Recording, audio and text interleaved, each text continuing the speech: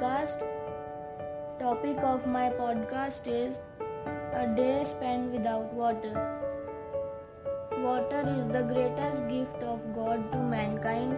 When water supply is normal, we don't care about the importance of water. We use it carelessly. Rather, we waste a lot of water. But when the taps are dry, we become very worried. All work comes to a standstill. When there is no water, we cannot do washing, cleaning, or bathing. We cannot cook our meals and have no water to drink. People run to all places in search of water, carrying cans and buckets. The day without water causes a lot of problems and hardships. A day without water only makes us realize the importance of water.